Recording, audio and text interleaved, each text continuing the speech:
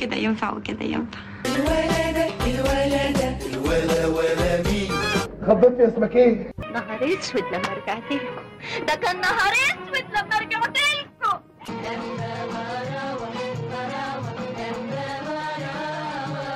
ايه رايك بيفتح السمكه ملقاش الخاتم؟ يخرب بيتي، ده انا اللي قلت. ماشيه السنيوره كده غزال يهبل وهتتعدل مهما تطول، عمر ما شيء يثبت على حاله وماله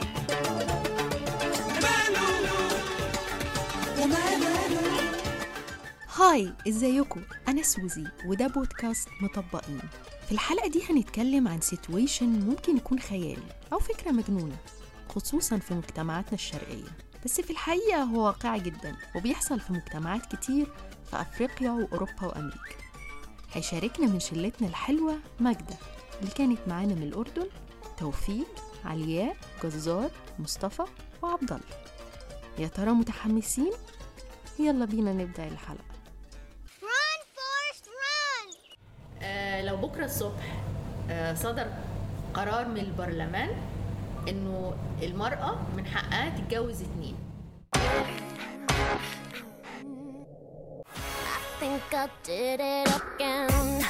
وهل الست هتبقى فرصة بالنسبة لها ان هي تتجوز 2؟ يعني هتحب ان هي تجمع بين رجلين؟ ويلا ننطلق. اعتقد يعني ان ما اعتقدش يعني بالنسبه للستات انتوا بتكتفوا واحد بس، الا بقى نادر اللي هو مثلا انا عايز اجمع ما بين لا، اتكلم عن جزار هيعمل ايه؟ جزار انا هعمل ايه؟ انت بقى هتقبل انه لا طبعا مش هقبل. لا شريكتك تتجوز عليك واحد؟ مش هقبل بحاجه زي كده، عشان انا مش هعمل حاجه زي كده ان انا اتجوز واحده واتجوز الثانيه والثالثه والرابعه. يعني انت بتحب لا واحده بس، لكن انا العدد ده لا، يعني لا مش هقبله، لا هقبله لا ليا ولا ليها. مش هو ده المنطق؟ هو المنطق ولا مش هو؟ يا متعلمه بتاعت المدارس. برضو انا رايي زي جزار. انا يعني فكره التعدد اصلا سواء هنا او هنا هي فكره فاشله. انا متجوز حد فهو خلاص انا معايا البارتنر بتاعي انا متجوزه. حد تاني بقى ده عبث بصراحه، سواء راجل او سواء ست، يعني هو عبث قوي يعني. بس دي فرصه، يعني افرض قلبك حب 2 فجاه وعايز ال2 يبقوا معاك. لا، ما هو برضو مش مشترك، يعني هو قلب يا بيحب حد يا بيكره، يعني هو يا بيحب حد بس وعايز يبقى عايش معاه، يا اما مش عايز يعيش معاه وشايف حد تاني، بس يبقى هنا بقى العلاقه الاولى وقعت. طيب يبقى جزار قال رايه، مصطفى قال رايه، توفيق حابب؟ اكيد طبعا. يعني طبعا الموضوع خلينا افكر شويه، وان هم سبقوني يمكن لو كنت قبلهم كنت اقول رايي مشابه يعني. بس لو قلنا ان هو زي اوكازيون، يعني بدل يعني عارفه لما تيجي تاخد جزمه هديه عليها، فبتبقى حاجه محببه اكيد بالنسبه للشخص. فما اعرفش الستات هيحبوا ده، اكيد هيحبوا اكيد. طب انت هتقبل؟ الرجاله انا كرجل انا رايي زي ما قلت لك هم شبيه ليهم. انا لو هتجوز واحده او لو هحب واحده هي واحده خلاص. طلعت عيني فانفصلنا فهي واحده غيرها، انما 2 في نفس الوقت دي صعبه. بس خدوا بالك، هي الفكره من الجواز اصلا ان انا بشوف شخص معايا يكملني، يعني احنا خلاص بقى يعني انا بستنى حد تاني يكملني فنفضل ماشيين. مش رومانسيه والله، ما رومانسيه مش رومانسيه والله، بس الفكره ان انا خلاص انا عايز شخص تاني عشان يكملني وهنكمل مع بعض، لكن مش هجاوب مش هشوف واحد. زهقت مثلا شويه وقلت مفيش زهق، هنا ناخد بريك بقى بص كده ها اللي بيحصل يمين شمال هنا. ابعت يا رب ابعت. السؤال طب هعقدها لكم شويه، انه الشخص اللي انت بتحبه، الست دي اللي انت بتحبها قالت لك بص انا حبيت حد تاني وصراحه يعني انا عايزه اتجوزكم انتوا الاثنين. حركه ابيض بقى هنسحب انا بقى. انت بتحب البني ادمه دي، قصه ثانيه بقى. خلاص نشوف هي بتحب مين، يمكن احبه انا كمان. يا ساتر يا رب. ده رعب. يعني نشوف عبد الله طيب ونتناقش في ده. يعني في الواقع بصراحه يعني اعتقد ان التعدديه يعني في بعض الحالات يعني بتخلق مشاكل. يعني مثلا لو هي مثلا يعني فلنفترض لو هي اتجوزت مثلا يعني شخصين، واحد هادي جدا والتاني يعني شعنون وبيحب يخرج وكده، فبالتالي هي يعني هتواجه يعني طبعا مشاكل من التنقل من شخصيه ده لشخصيه ده. طب انت هتبقى مرتاح؟ يعني هتبقى مرتاح يعني يا تمام؟ مش هبقى مرتاح عشان يعني هيجي عليا وقت هحس ان انا شخص اساسي في حياتها، وهيجي برضه عليا وقت حاسس ان انا ستيبل، وكده كده في الاخر يعني في حد من الاثنين هيعيش. طب بس في تجارب ونجحوا وعاشوا مع بعض وكانوا مبسوطين. في تجارب بس يعني هو لو الاكس مثلا يعني قبليه، يعني لو حبت مثلا يعني واحد قبليه واتجوزته يعني ما حصلش طبعا نصيب، وانا يعني جيت بعديه يعني بقينا اصحاب، انا ما عنديش مشكله. يعني لو هي مثلا يعني جوزت 2 او انا يعني جوزت 2، فيعني كلا الحالتين في واحد فيهم هيعيش، والتاني يا اما هيبقى ستيبل يا اما هيبقى مهمش. وحكايه ربنا انت راجل بتفهم. معظم الرجال اصلا ما بيحبوش يوصلوا ده من الاخر. هو اي حد يعني اي حد وحتى البنات اظن برضه بالظبط يعني اي انسان يعني عامه يعني ما بيحبش ان هو يبقى عايش يعني يكون مهمش او ستيبل، فده يعني صعبه شويه بس جايز يعني. بس طيب علياء، هتحبي تجمعي بين زوجين؟ لا يعني انا كلام مقتنعه ان لا، انا ضد التعدد برضه. انا شايفه ان هو شخص واحد بس هو تكملي معاه، بس اعتقد ان الموضوع ليه علاقه بالموروث الفكري اكتر لينا كوطن عربي. يعني ان الموروث الفكري بيؤدي ان الراجل ممكن يعدد لكن الستات لا.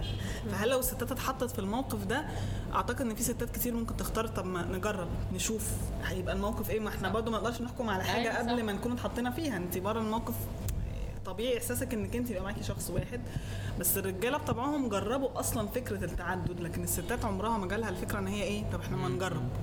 كراجل مصري يعني او كاي راجل في العالم العربي مستحيل يقبل بحاجه زي كده. جتنانين على حظنا الهباب.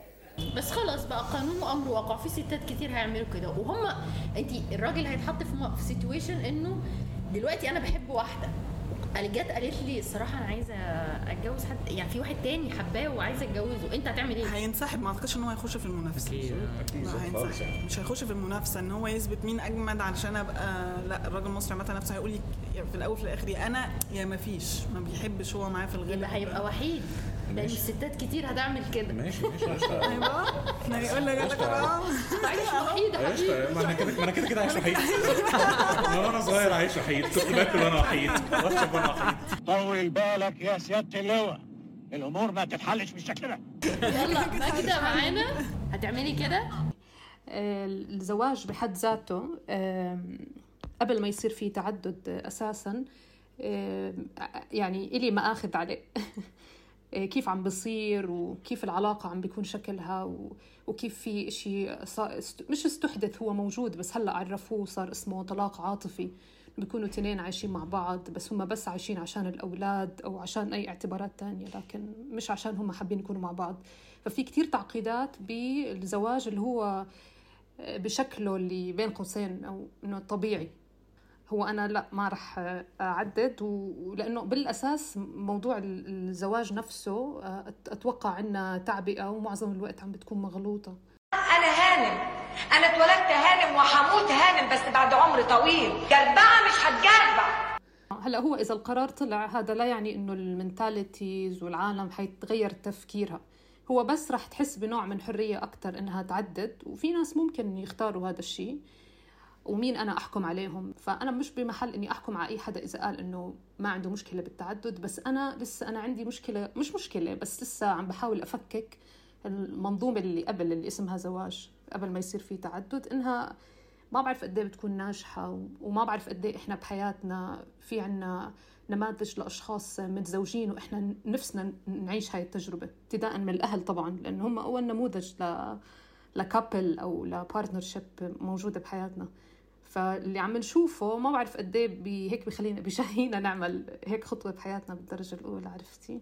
يعني مش هتعملي خطوة دي حتى من باب التجربة كتجربة؟ لا للحقيقة، لأنه رح يتناقض هذا الحكي كتير مع جوابي على الحلقة الأولى لما حكينا إنه إذا في تنين معجبين فينا كيف ممكن نتصرف، لأنه بتنعطى الفرصة لأني أتعرف وأعرف الآخر وأكتشفه ويكتشفني، بس في نقطة معينة حنكون التنين واقفين عليها ونختار إنه ناخد خطوة جدية باعتبار على الأقل بنظر المجتمع، ونكون مع بعض ونعمل وعود لبعض إنه نحن حنضل مع بعض. طبعا هذا بضل حكي لأنه ممكن نرجع نوقف بمحل نحس إنه لا الأمور مش ضابطة. هلأ في مرونة لحدود قصوى، لكن مش لدرجة إنه يصير في تعدد، لأنه بحس فيها جرح لكرامة الآخر. يعني كمان خلص أنا بإمكاني إنه إذا ما حسيت حالي مرتاحة مع شخص بمحل معين بشتغل على كل إشي ممكن ياخدنا لمحل صحي إحنا التنين. لكن إذا ما مش الحال بنسحب بكل حب طبعا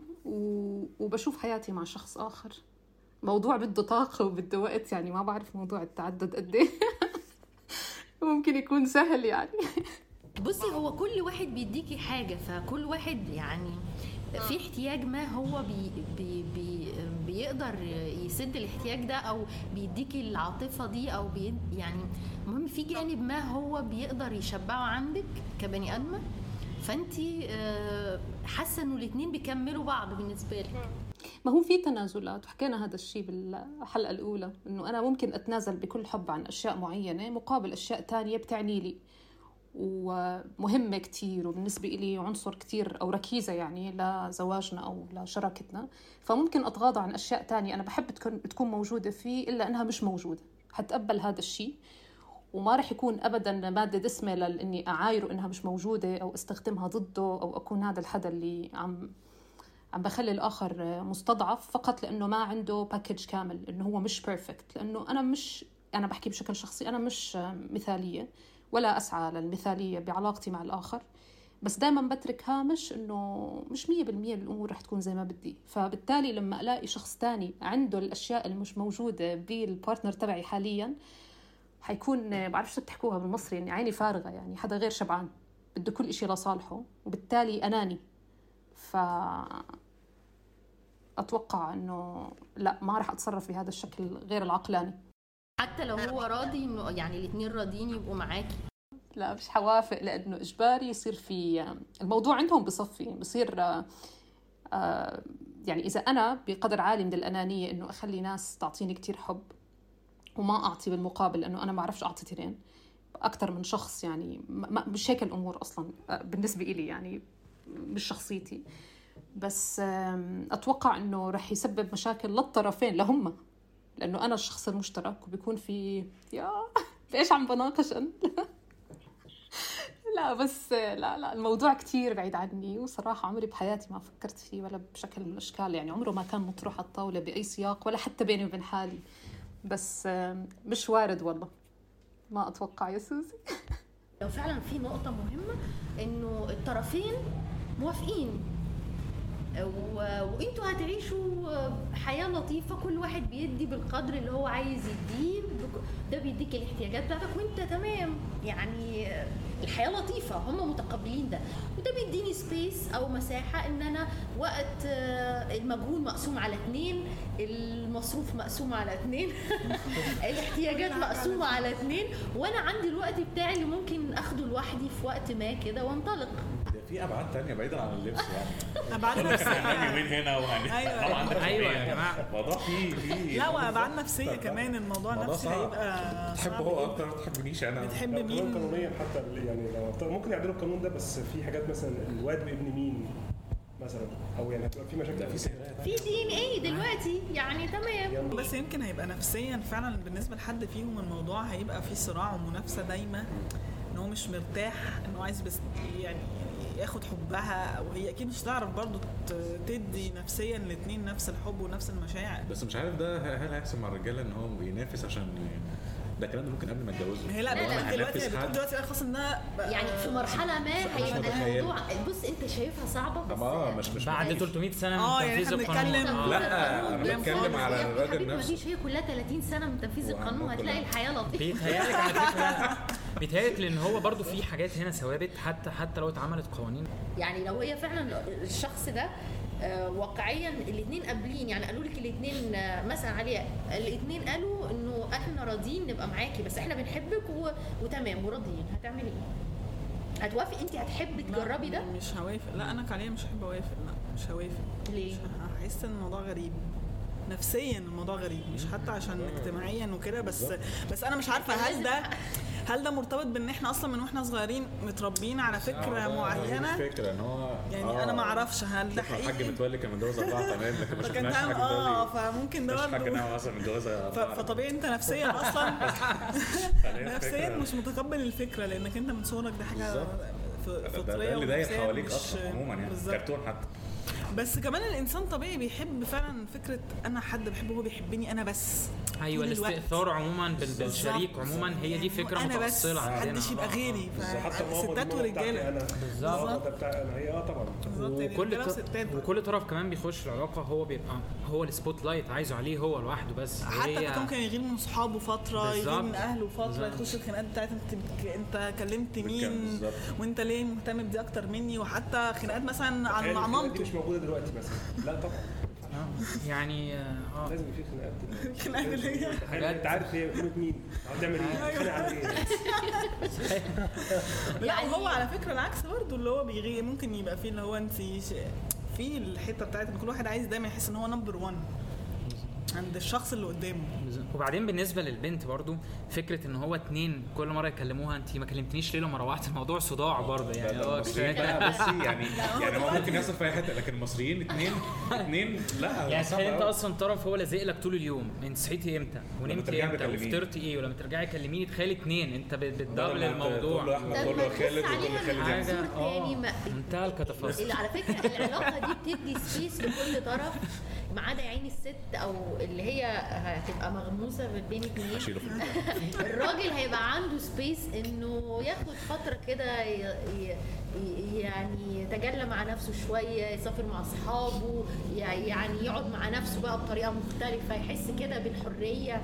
اعتقد ده حاجه طول الوقت بيتذمروا طول الوقت انه مفيش حريتنا راحت بعد الجواز مش عارفين نخرج مع اصحابنا. لو مثلا انا هخرج النهارده يعني هخرج مفيش دعوه كده قاعده مع التاني ليه ما بصيتليش حاجه بوزيتيف في الموضوع كمان خلي بالك هتامن برضو ان حد غيرك يجيب طلبات البيت وانت راجع مثلا. لا خد بالك ده ممكن تقسمها يعني انت مثلا تجيب طلبات البيت وانت هتخرج معايا. ايوه بصوا على الجانب الضحكاوي ده جانب الضحكاوي ده. طب تسمح لي استاذن انا يعني لو هيبقى في تنافسيه ما بين اتنين رجاله في حاجه زي كده هتبقى حاجه كارثيه قوي قوي. يعني تخيل مثلا الرجاله لما بيتنافسوا في حاجات ممكن تكون مش مالهاش علاقه بست يعني ممكن تقوم حروب طبعا بلاد بتروح فيها وملايين بشر ممكن يروحوا. فلو في ست هي اصلا يعني راجل تاني وكده. تروي حصل ايه؟ كان اتنين رجاله بيتنافسوا على واحده ست. اول 5 دقايق في البشريه قابيل وهابيل اول نص ساعه واحد وكانوا 4 بس في الارض فاهم. ده فتح كلام يعني 4 يعني الف ب بشريه. هقول لك اول نص ساعه حرفيا يعني شفت الرجاله عاملين مشاكل كتير ازاي. انا ضد وجود الانسان بشكل عام فلو الرجاله بس خدونا كلنا. سعيدة بالحلقة النهاردة وأتمنى كمان إن هي تعجبكم. هستنى رأيكم. باي باي في حلقة تانية. باي باي.